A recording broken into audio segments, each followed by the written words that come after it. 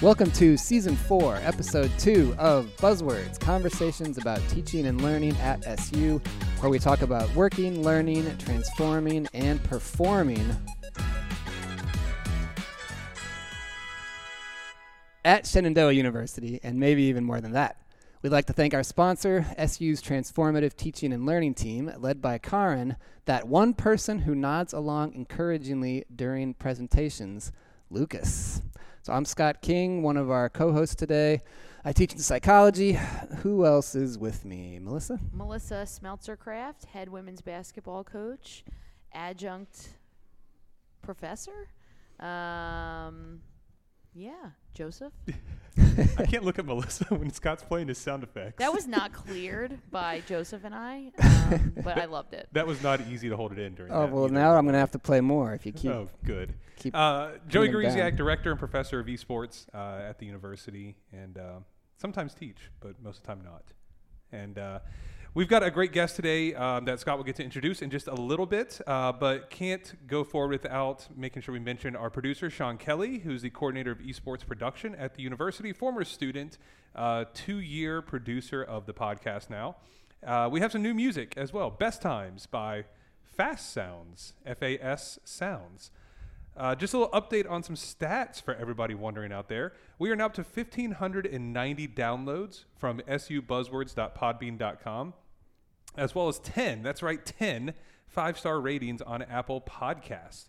So make sure to follow, rate, review on Apple Podcasts, borrow your friend's phone, subscribe for them. Make sure to get our analytics skyrocketing for us. Scott. Yeah, those 10 reviews, they've been there for a while. I don't think any is newer than 1 year ago. So let's get some fresh ones out there, listeners. I'm going to do it right now. Oh, that's going to be distracting. But Oh, I think you can handle it. I'm going to give us 5 stars because Okay. I love you guys. So our guest, maybe she'll give us 5 stars, Dr. Carly Vigna, assistant professor of percussion in the Shenandoah Conservatory. And here's a bit about Carly. She joined SU in 2021, having previously taught at Florida International University and the New World School of the Arts in Miami.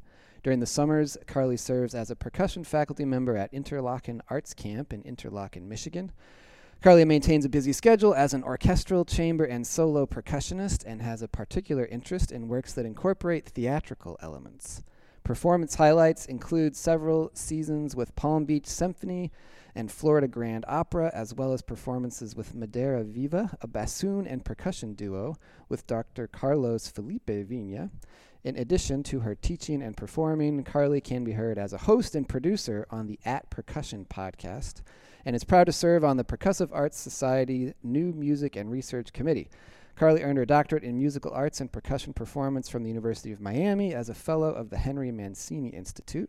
She also holds degrees in percussion performance and music education from the Boston Conservatory and the University of Maryland. Carly is proud to endorse Grover Pro Percussion, Marimba One, and Zildjian cymbals. Welcome, Carly. Hey, thanks so much. Thanks for having me. Thank you for joining us. So you get to endorse things as part of being faculty Scott's going to member run here. with this on a personal level. Thank you. Yeah, I'm just curious when I read that in the bio, what does that involve? Yeah, so really it means that I'm happy to say I use Zildjian cymbals or play Marimba One marimba. Do they pay Grover you to endorse tambourines. them? Everybody's got a little bit different deals, but I, get a little bit of support when I do clinics or big that's cool. performances, that sort of thing. Sometimes I get some mallets or, little things Very in the cool. mail. Yeah. Just nice little perks, artist perks. Melissa, do you endorse any basketball equipment? No. I'm just blown away by that. It's really cool to have that support. And I just keep wanting to say #ad at the end of everything you're saying. So I'm just trying to bite my tongue on that. Joey, esports might have Yeah, we have a endorsements. few. The chairs. So we were in I guess I endorse Respawn gaming chairs, if you will, as well as the equipment that we use, the keyboards and mice, the headsets, the cameras. Not quite the same level as Carly has, because that's more of a program thing than a me thing, right? So Yeah. I haven't ascended to that level yet that Carly's gotten to with her expertise. Well, So- it's really common in percussion. Yeah. Yeah. I think all professors should be able to do that. Yeah. I endorse I mean, you can. Yeah, but they would have to pay me for it. Okay, that's the part. So you can. You just like I would you love. You could say that. Yeah, you can say it all you want. Yeah, maybe. Okay, Logitech. If you're listening, I enjoy using their little remote control laser pointers. Oh. So I'm endorsing Logitech. Let it be known, and I would love a free Logitech laser pointer. Oh, we can get you that. All right, this Don't hold your podcast breath, is Scott. becoming very commercial oriented. So let's get back to Carly. So you went to school in Florida, taught in Florida. Mm-hmm. How's your transition to Winchester been? Well, I'm a little cold. Yes. I lived in South Florida for 10 years. I grew up north. I lived in New Hampshire. So when I was thinking about moving up here, I was like, Virginia, I can handle that. I went to school in Maryland. I was like, Maryland was mild because I moved there from New Hampshire. And I was like, yeah, sometimes you don't have to zip your coat in the winter. That's fine. But 10 years in Miami and South Florida. Kind of ruined you, didn't it? Yeah. It changes you, yeah. What brought you to Shenandoah? The job. Yeah. Well, the academic job market, I assume for all fields, but especially music, is very challenging. And so there were years after I got my doctorate, I was looking for full-time jobs. I was teaching part-time at different schools in South Florida. And we were pretty happy with that work, but I was always looking for the right next move. And it was special. Like, I saw the job posting for the job I have now, and it was the only time I ever read a listing that I was like, that's the one. Like, that is a special one. Like, they talked to, they were asking for specific things. Like, that's me. They're describing all of my interests and areas of expertise, and it doesn't happen all the time. So that was really it. And then I had my campus visit, an interview, recital, all of that. It's a whole deal. April of 2021, and I was like, this is a really special place, and here I am. Cool. Think about career services and what they're telling recent graduates or people looking for jobs post their degrees, and it's the opposite of what you experience. Like, hey, there's the one. This is going to be a match made in heaven, and it worked out pretty seamlessly. I mean, everybody would kill to have that experience to land the job that they were aspiring towards. Well, for perspective, I finished my DMA 8 years ago, and I got this dream job 7 years later, Right. So it's like, and sometimes that happens sooner. Sometimes it happens a lot later, or you get sidetracked or pulled in another direction. But that's great. That's a really good story of your sinking. Yeah, that is cool. And Carly, we're talking about performers on this podcast, and you're a performer in multiple ways, because not only on percussion, but you are a fellow podcaster as well, and perform on there. Tell us about the podcast that you do. Yeah, so I've been working on this podcast called the At Percussion Podcast for about 4 years now. The podcast has been going on for longer than that. It was started in 2015, so we've got 330 something episodes now. Wow. And we have guests pretty much every week. Every once in a while, we'll do a roundtable with just the host talking about a topic. But we've had so many different guests from different areas of percussion and different stages in their career that we always, every once in a while feels like, wow, this is a lot of work. I'm sure you all feel that way. It's a lot to put together, but then Joey does it. See, I don't know if I feel that. But that one, it's fun, right? And two, like, just the amount of things that I've learned that I know makes me a better teacher. I know, like, there's so many times I'm in a lesson and I say, like, oh, I remember when we had so and so on the podcast and they talked about this, and it just enriches me personally and my ability to help students. So that's cool. Yeah, that's I'm grateful for it. And it's called like the @ percussion. Yeah, well, that's the part that's a little confusing. Sometimes you can't write that on social media. It automatically becomes a tag, which I think wasn't anticipated before they made that name. So sometimes it's written out like AT percussion. Got it. And it's weekly, monthly? Right now we've been doing weekly. There's been periods we do bi-weekly when everybody's busy, but yeah, for now, this fall, it's been weekly. Yeah, wow. Yeah. That is a lot. Well, we have a team of 4 people, sometimes 5, so it helps. If I've got a performance or something coming, or just really busy, I can say, hey, I'm going to be out this week. So in your bio, I noticed the name Carlos Felipe Vigna. Relation? Yeah, he's my husband. And so you perform with Carlos. We do. Yeah? Yeah. What's that like being in the same career as your spouse?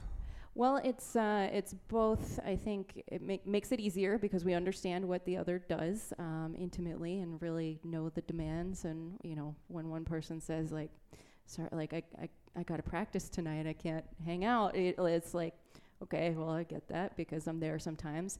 It can be difficult too, just in the sense of music is a really demanding career path, and and so that means the two of us are, we're really involved in our work personally and professionally, and so that has its challenges too. But playing together specifically is it's really amazing and rewarding, and also sometimes the process is difficult. I don't know if any of you have done work with your spouse, but sometimes it's easy. I do this. I'm guilty of this. I can take things personally, hey, do you want to try that but better? Those kinds of rehearsal talks. It's never quite like that, but that can be challenging too, just being in that kind of work relationship. But it's always worth it because the moments that we play together are kind of magical. That's like cool. There's nothing else like that, wordless musical communication with somebody that you know so well. So really cool. I haven't had that experience. My wife and I worked at a summer camp together. Oh, which is where we met. That's how you met. So that's about the closest we get to working together. Yeah, I was thinking of besides, parenting, the only working together we've done is planning our wedding, right? Which was... Oh, I didn't help with that at all. That was 15 years ago. I wasn't involved in that whatsoever. But you learn quickly I need to do this and I need to do this well and I need to let the other person do what they do well and, not give them any suggestions about how to do stuff better, which is hard for me because I'm like, oh, why don't you do this? Why don't you do this? And I still struggle with that. Ashley and I have only worked together in our relationship, but obviously working together is more of an umbrella under athletics. Obviously, we're running our own kind of independent programs, but something that comes up in our house, more so Ashley directed at me, is I need you to be my spouse right now, not a fellow coach. Yeah. Does that happen with you? Sometimes, yeah, I would say there are times that we talk about our days and the students and or this piece or whatever, and one of us will try to give advice, and sometimes I've learned to say, just listen. Right. Yeah, I'm guilty of that. Yeah. Does he teach as well? He does. Well, we both taught together too in Florida. We were both at FIU and at New World School of the Arts and some other schools. So he teaches bassoon, of course, and I taught percussion. We never had to co-teach or anything. It was really separate. But the shared stories of, guess what so and so said today, or whatever. We work with all the same people. Well, shall we hear a sample of Carly performing? I would love to, and I wish that people could see this because we got a sneak peek of this before we started recording. And yes, this is a YouTube clip. The sound is amazing, but if you could see what she's doing and how she's holding the batons, am I saying that right? It's batons? Mallets. Holding the mallets, it's really, really incredible. All right, so she is playing in this piece a vibraphone, and I'm gonna play it now.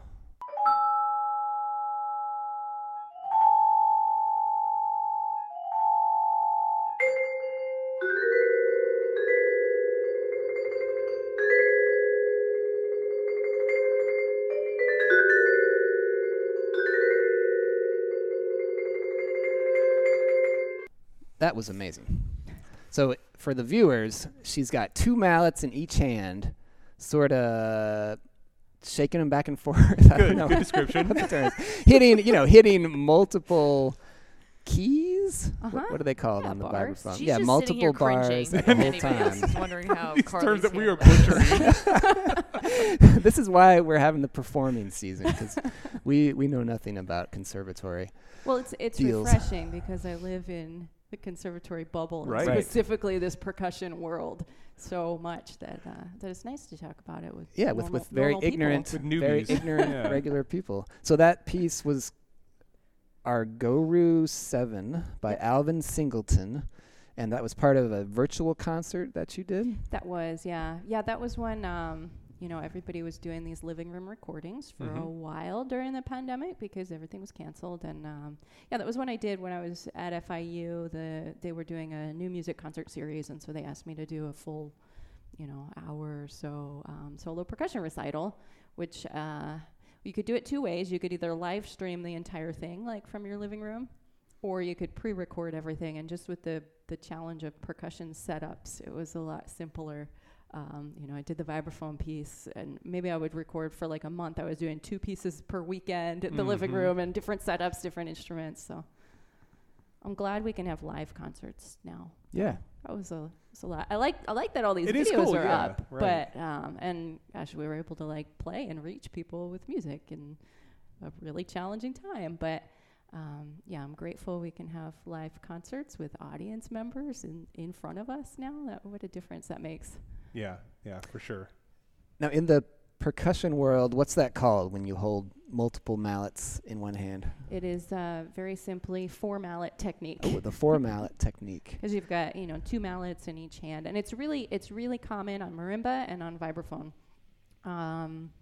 especially solo and chamber repertoire. But sometimes we have to use it like in orchestral, large ensemble settings too. And it has become, I would say in the last 40 or 50 years, it's gone from being something like very specialized that some people do to something that every college percussion student does. And most of them now come in having already done it in high school. Oh, wow. It's kind of a standard now. Yeah, it's totally standard. Like Wow. it will be part of the curriculum, unless some percussion students, like if our students here have the option to major in jazz, and if they're majoring in jazz, then they only play drum set, except for 2 semesters of 30-minute lessons that they take with me, and they'll learn a little bit of this stuff, but it's much more focused on drum set. So Very everybody cool. else, classical percussion majors, that's just become normal. Yeah. And it goes up to 6, right? Some Does it people go to play 8? with 6. I've never seen 8. Ooh. I've never seen 8, and it's an amazing sound. I mean, imagine you're standing I on bet. marimba and you can have 6. One player can play 6 notes, like it's so rich and kind of just heavy, like it's like a warm blanket, but it's really hard to manipulate. Yeah. Well, it looks really cool. Well, thanks. Joey, in esports, could that be a thing in the future? Like What? holding multiple controllers at I mean, at a once? Wii, you kind of got 2 with the Wii. Yeah, You can play that, yeah. but no, most of it's keyboard and mouse. You're not going to play Right. 2 at once anyway. Could you have? Would it do any good to have like 2 keyboard? Well, no, No. because you only got 2 hands. True. I guess. Until we get more of those, it's going to be tough to play multiple keyboards. No, I don't think we're as advanced as Carly is, and people coming in with the four technique and moving up to the 6. No, it's really cool. And again, if people get a chance to see this, look it up. I mean, look it up on YouTube. It's actually really, really cool. So I guess we can move on to our kind of standard segments that we do every week, and we'll start with the one that everybody gets to chime in with, which is our highs and lows, where everybody gets to talk about their best and the worst events from the previous month. And we won't go in any particular order, but Melissa, let's start with you. Yeah, I would say my high is we just started basketball practice on Saturday, October 15th. That's kind of the standardized date on the calendar. So we were able to spin fall break into extra basketball. Yay. Yay. So just super excited to get started. The men's and women's basketball programs are the last 2 of the 22 teams to get started in a formal capacity because all the spring sports already had their fall season. So I've just watched everybody else go, and I'm like, oh my gosh, I want to go out there and be out there with our women. So it's just been great. It's been a really great start. I'm really excited. We graduated 6 from last season. We have 7 new students, so it's been really exciting, and I'm just happy to be back in the gym, needless to say. I would say my low is, and I felt this actually walking in, is like I feel like we're not in a rhythm, and I miss you guys, and I feel like this podcast? Yeah, this Yeah. podcast, like it's we're doing it a little bit less, and I guess we're only in our 2nd episode of this season, but I'm looking forward to catching a rhythm with you guys. But I do miss seeing you every other week. That's my low. It feels like it's a lot longer, like the month in between. Yeah. It Yeah. feels long. Yeah. Agreed. Yeah, so I agree with that. Okay, I'll go next on the highs and lows. We'll just go around the table, whatever. The best thing from the last month, I got to travel a lot, which was cool for me. My wife not so happy, but I got to go to South Korea to speak on a panel out there, as well as Amsterdam. We just got back from Amsterdam a couple days ago with students. And so, Scott and I have always gone back and forth on, hey, where are you going this time? Where are you going this time? And so it's always fun to get to travel and see new places. So that was a lot of fun. The plane ride's not so fun. 16 hours to South Korea wasn't the best, but really cool country, and it was cool to kind of be in that culture and eat very, very, very different food for a few days. And then my low is my baseball team got eliminated from the playoffs. The Braves just got eliminated from the playoffs. So I wasn't real happy about that. Defending world champs, and we are out of the playoffs by a division rival. So not so happy about that. But if that's the worst thing that happened in the last month, I mean, we'll take it. Yeah. Yeah. I'm sorry you couldn't get chicken nuggets in South Korea. Definitely, well. yeah, I didn't get chicken nuggets over there. How was Korean Amsterdam? fried chicken is really good. How was Amsterdam? Amsterdam is great.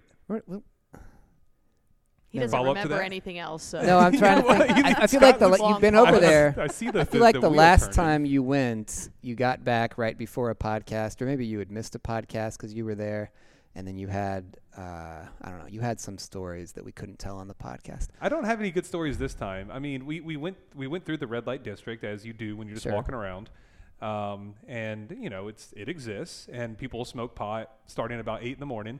And it smells like Amsterdam all the time over there. You can't open your window because they're not smoking pot; they're smoking like cigarettes as well. Yeah, just a lot, just kind of a European thing. There's a lot of smoking, so I got to keep my window closed the whole time. But no, Amsterdam is a lot of fun. It's a really cool country. Everybody's very open, and everybody speaks English very well, so it's easy to get around and do stuff. The food is okay. They eat a lot of fish. Some of it not really cooked. It's like raw fish, so I'm not a big fan of the texture. But they have something called bitter balls, which are delicious. It's basically fried beef stew. Oh, that is what it sounds tastes good. like little balls of like fried beef stew. It's so good. So I ate a lot of those. So I gained about 7 pounds while I was there. Okay. Between the Belgian beers and the bitter balls, did not treat me well. I'm choosing to not speak right now. Noted. All right, go ahead, Scott. My highs and lows. My high is just that the weather's been pretty good, meaning that I've been able to like be outside a lot. I've been running a lot, and just having the freedom to like go for a long run on a Tuesday morning when I don't have to teach. Like that's just a great fortunate like blessing of being a professor, is that you can take off a couple hours to go run. My low is relating to that, which is just looking at my calendar this morning. In the next month, I'm going to have 0 time to go run, or 0 time for a lot of other stuff because advising is starting. And in psych, we are getting close to like the exercise science level of workload. I added up all of the minutes that I'm going to be in advising meetings, and it's like 27 hours that I'll be meeting one-on-one with students over the next like 27 days, like in the next month. So between now and our next podcast, I'm just going to be advised out. And I enjoy these meetings. They're great to get to know our students personally and help them with their with their future plans and classes. But I mean, there's so many. It's so long. That's a lot. 27 hours and it's all on Zoom, of just managing Zoom conversations and going on to Hornet Hub. And every time you log on to Hornet Hub now, you got the 2-factor authentication. Every time. It's making me anxious just thinking about it. Carly, how about you? Well, now I'm grateful because it sounds like I don't have nearly as many advisees as you do. I think. Most people, except for exercise science and maybe bio, do not have as many. Yeah, I do undergrad brass performance majors. Brass. Yeah, How we come? mix it up. So it's Okay. kind of like I get to have a working relationship with students that aren't my students that I see all the time. So it's kind of just one more point of contact that they get with a faculty member. But anyway, there's not nearly that many. You're lucky. What's your high and low? What? What's your high and low? Hi. Yeah, the actually something really amazing happened in the last week. A week ago today, so this was October 12th. I got to play a concert with 2 of my amazing colleagues, Garrick Zoder, who teaches clarinet, and Akemi Takayama, who teaches violin. They'd be amazing guests if you don't already have them lined up. They would. They might be on our list. I imagine they are. We put together a chamber concert, involved some students. We had one piece that was percussion ensemble with solo clarinet, several pieces for clarinet and marimba. We got some percussion students involved in that. Then played this epic, amazing trio written by Kevin Putz called And Legions Will Rise for clarinet, marimba, and violin, which was one of the reasons we put this concert together, because we did it last spring and we're like, we want to do it again. Like, it's just such an enormous undertaking, but so rewarding. So we did that, and it was just great, and it kind of highlighted so many of the things that I think are wonderful at Shenandoah, and one of which is collaboration and having these amazing colleagues to make music with, and you know, being here. So that was great. That was a week ago. I'm super happy we got to do it. And for my low, I'll just make fun of myself for a minute, because the night after this concert, you know, sometimes your body, like after a big event, is just like so tired. I was taking out the trash, and I fell and rolled my ankle and skinned my knee. And I was like, oh, like, really? And I had two thoughts, like, this is awful, how inconvenient. And then also, like, I'm so glad this didn't happen 48 hours earlier, because I would not have been able to play. So I guess a small high within this low is I got to spend fall break mostly on the couch with my dog, and that's not the worst thing in the world. Yeah, it could be worse. Yeah. All right, Hornet hot take. This is your chance right now. Yeah. You can rant about anything. And are we going to solve the thing that I rant about? we just we just listen to that is not the point of this podcast. Okay, so here's the thing that I'm here to complain about. Well, not that I'm here just to complain, but email. I don't love email. And sometimes I fantasize about what it would have been like to be a college professor in the days before email. Yes. Because I imagine people had to spend more time in their office at their desk and just be more like in person, physically available. And I do like the flexibility of if I've got a morning off and I can do a bunch of emails from home, that's nice. But email is not my favorite part of the job. It's awful. It's not, It is awful. And that's what Cameron McCoy, our provost here, says the same thing. He hates email. Yeah. I have felt a rebirth about email since Cameron ranted about email, to not feel tied to email. Yeah. And it's helped me a lot not feel like that is dictating my success rate, the inbox. Right. So thank you, Cameron, for helping break me from those changes. Now you have to go back and listen to Cameron's episode at the end of last school year. And yeah. A lot of people feel the way you're feeling right now. So we are not going to solve it. You just got to work through this alone, okay? And I'm old enough that when I was a student in college, we didn't have email.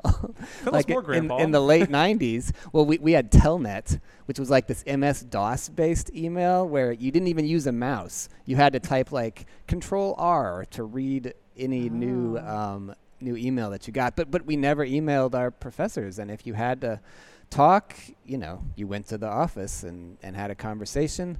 If you were absent, you were just absent. Like, there was no like emailing ahead of time. And nobody, and everything functioned. That's the thing. Things like everything functioned well. Work still got done. Yeah, work still got done. You still communicated with people. We didn't have Canvas, of course, any of that. Like, you just submit. You do take your test, and then you get your test back, like in your campus mailbox. When it would get graded, it would get sent to you like as a hard copy. And none of this like 11:59 p.m. due date on Canvas. Right. It was like had to you bring it to class. You bring it to class, Right. plop it on the desk, and that was it. Yeah. Simpler times, I suppose. That's good. Now, I think we can all rant about that when we all kind of feel the pain on that one. So we'll move on to your buzzword breakdown. We can talk about a buzzword that you try to embody in your work at SU. Okay, I have two. One of them I already mentioned. The first was collaboration. And good one. Collaboration. It just feels like it's something I haven't interacted with folks too much outside the conservatory. So y'all can tell me what you feel, but it's something that is like so vibrant throughout the conservatory, even within divisions, within music and theater and dance. Like if you have an idea and you want to involve other people in it, chances are here you're going to get an enthusiastic yes, which is super cool. With the percussion ensemble concert last spring, we had a collaboration with 3 dancers, which was just amazing, and I remember sending the emails. Email again. Sometimes email is a good thing, but sending the emails to dance faculty. Do you think you might have students that are interested in collaborating with us? And I didn't know if they were going to be like yes or no, or like I don't have time for this, but they did, and they did such a good job. So collaboration is just such an important thing, and I think there's something special about being here in our little bit smaller community. You know, a little bit not isolated from the outside world, but you know, people like we're not in a big city where people are gigging and doing a million things outside. Like here is our chance to work together, and so I found that's really wonderful with colleagues and with students just wanting to collaborate and create something different. So that brings me to the second word, which is innovative, which I think I mentioned earlier about that job listing. When I saw the job listing for SU and they need a percussion teacher, they were really looking for somebody forward thinking, because the musical landscape and the jobs that are going to be available for students in 10 and 20, 30 years are way different from what was available when I was in school, or even what is available right now. And so it's one of the things I really value about our work in the conservatory is we're looking for what skills do our students need to be competitive and have viable, rewarding careers in the future, and what you know, how can we tie in work that prepares them for that. So I see a whole lot of that with some changing programs and new programs. I don't know if y'all know about, we have this contemporary, I always get the It's got an acronym? There's an acronym. We love acronyms. Contemporary Musicianship and Entrepreneurial Development. I think that's it. CMED. CMED. Which is kind of opening opportunities. I don't work directly with that program, but I think acronyms. it's a great idea.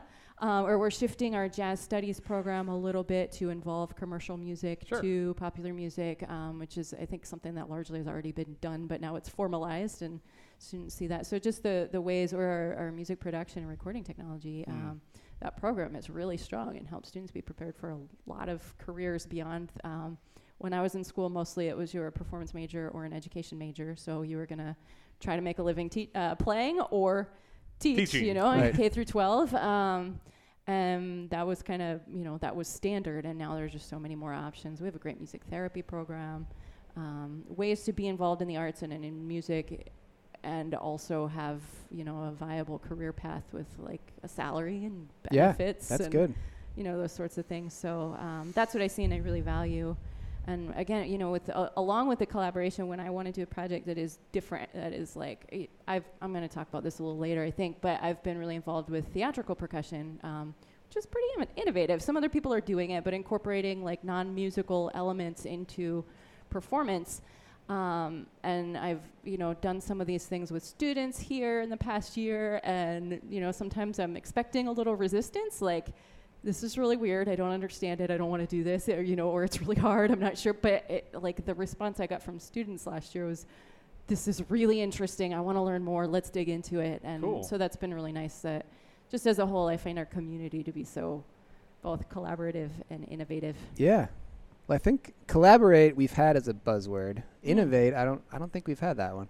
So that's a good. I'm glad I went with two then. Yeah. So I wasn't just double. repeating one. Good title of the episode, Sean. Scott, I look Innovate. forward to you coming up with an acronym for all the buzzwords.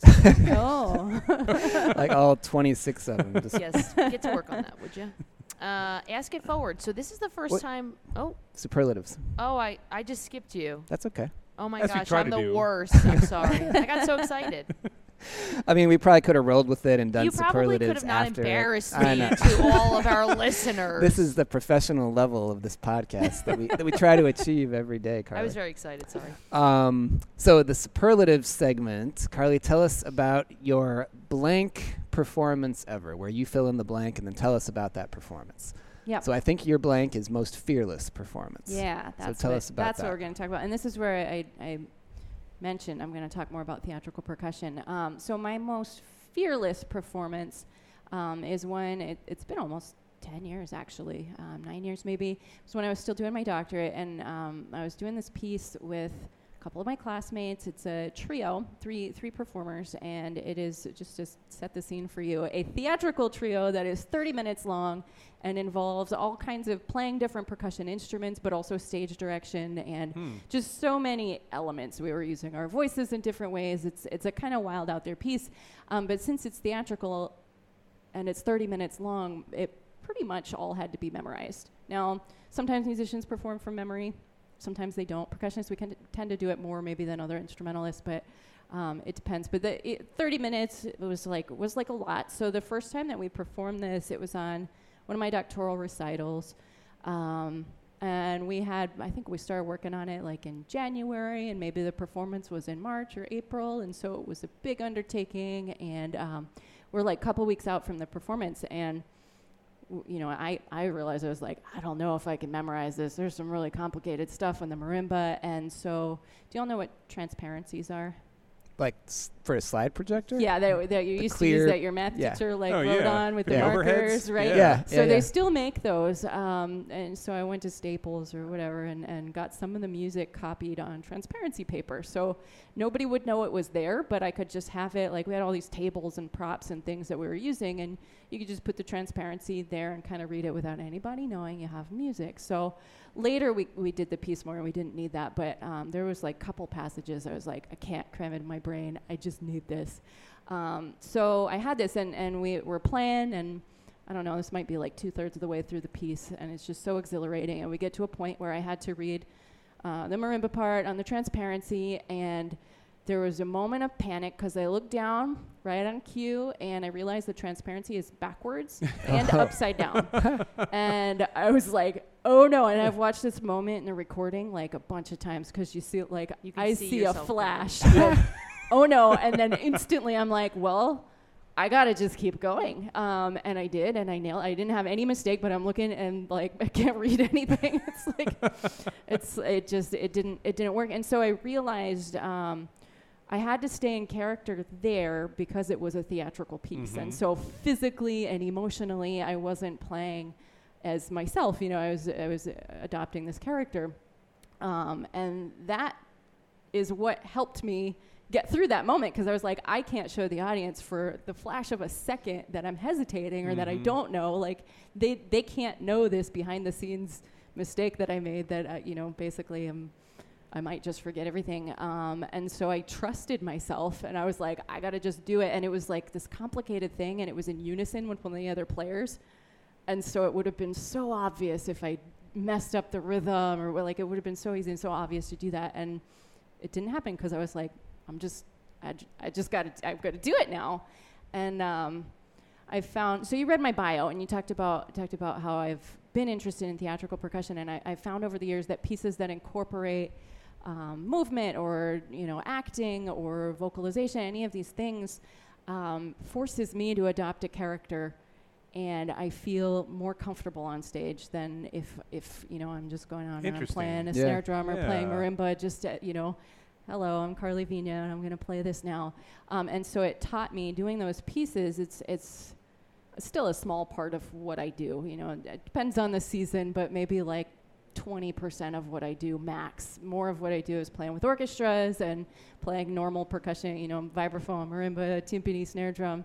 But some of the work that I do still is theatrical, and it has taught me for all the other times that I'm playing regular percussion to have this kind of fearlessness. And it's like, well, I am this character. I'm not, if you walk out on stage and you're yourself, sometimes that you have a sense of like, well, I'm nervous, maybe I'm feeling 100% prepared, but maybe I wish I had 2 more weeks to work on this, or those thoughts like, is the audience going to like this? Is this going to be okay? Are they going to think it's good? You can have all, like, just going out as yourself, you have all those thoughts, and that's part of the package. But when I'm able to kind of walk out and be like, I am this character, it's a really powerful thing. So that was, I think back to that, like, that was such a big lesson for me. Almost 10 years ago, and it's probably my most remarkable performance too, just having that feeling of like no hesitation, like I just gotta go, I gotta do this. And not, it's like the worst thought when you're on stage and you think, like couple of thoughts most musicians will tell you are like death in a performance is, this is going really well. I haven't made any mistakes yet. That's horrible, because that's when you make a mistake. Right? I haven't missed a free throw all season. Exactly.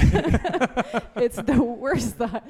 Or just like, oh, I hope I get through this really hard spot. Like, hard spot's coming up. I hope I don't mess it up. Like, it's the worst. And that's one way for me to be able to get around, like sidestep those thoughts because the character doesn't have room for that. So. Scott, may I go? As you wish.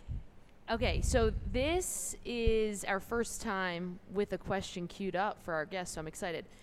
Scott, what's your vision here? Do you want me to ask the Ryan question, and then we'll ask Carly? Let's ask the Ryan Ryan questions for first. Ash. All right, cool. Yeah. So, Carly, Ryan's question for you, and you said that you listened to this last night, so that was awesome. What's your favorite bird? Yeah. Go for that, and then I'll ask you the second one. Yep. So this is totally a Ryan question. I'm going to have to ask him later what his favorite bird is. I have two. One is a little bit of a serious one.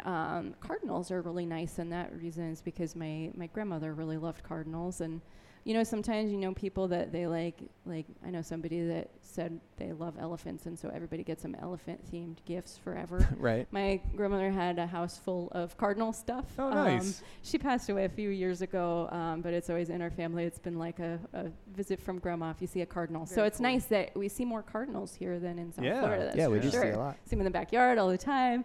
And then the other bird that came to mind was a penguin. I've always liked penguins just because they're so cute.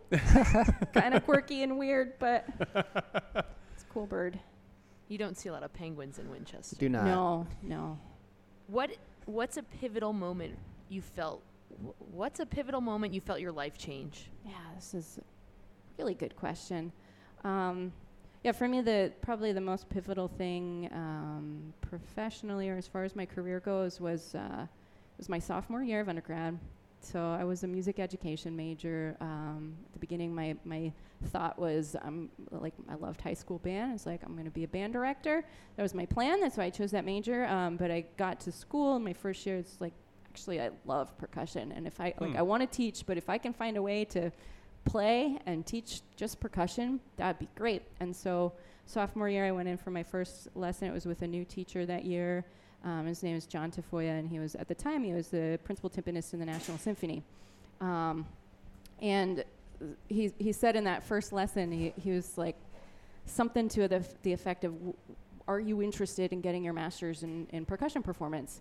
And my answer was, well, yeah, I didn't realize that was an option for me. And he was like, yeah, he kind of opened that door, and he said, if you're interested, you better start working now. And I was like, okay, cool. And I just, sometimes as professors, I think we underestimate the impact we can have on students, and those little conversations about, advising conversations or conversations about what does your career look like in the future, because he just opened that door where I think I would have enjoyed being a high school band director, but I enjoy what I do now, I'm sure, infinitely more. Open that door for this is a path for you, and I'm going to help you towards where you want to be for this path, which was just amazing. So I ended up, of course, going and getting my master's in performance, and then I decided I wasn't done after that, and I got my doctorate in performance, and it was like, as long as I can keep doing this and, make a living teaching and playing percussion, I'm happy. So that was a really pivotal moment. Yeah. Excellent. What's your question for our next guest? In the spirit of Ryan's questions, I have two. The first one is partially for my own personal gain, because I still feel relatively new to Winchester. So my first question is, what's your favorite restaurant in Winchester? Just because I'm always looking for more places.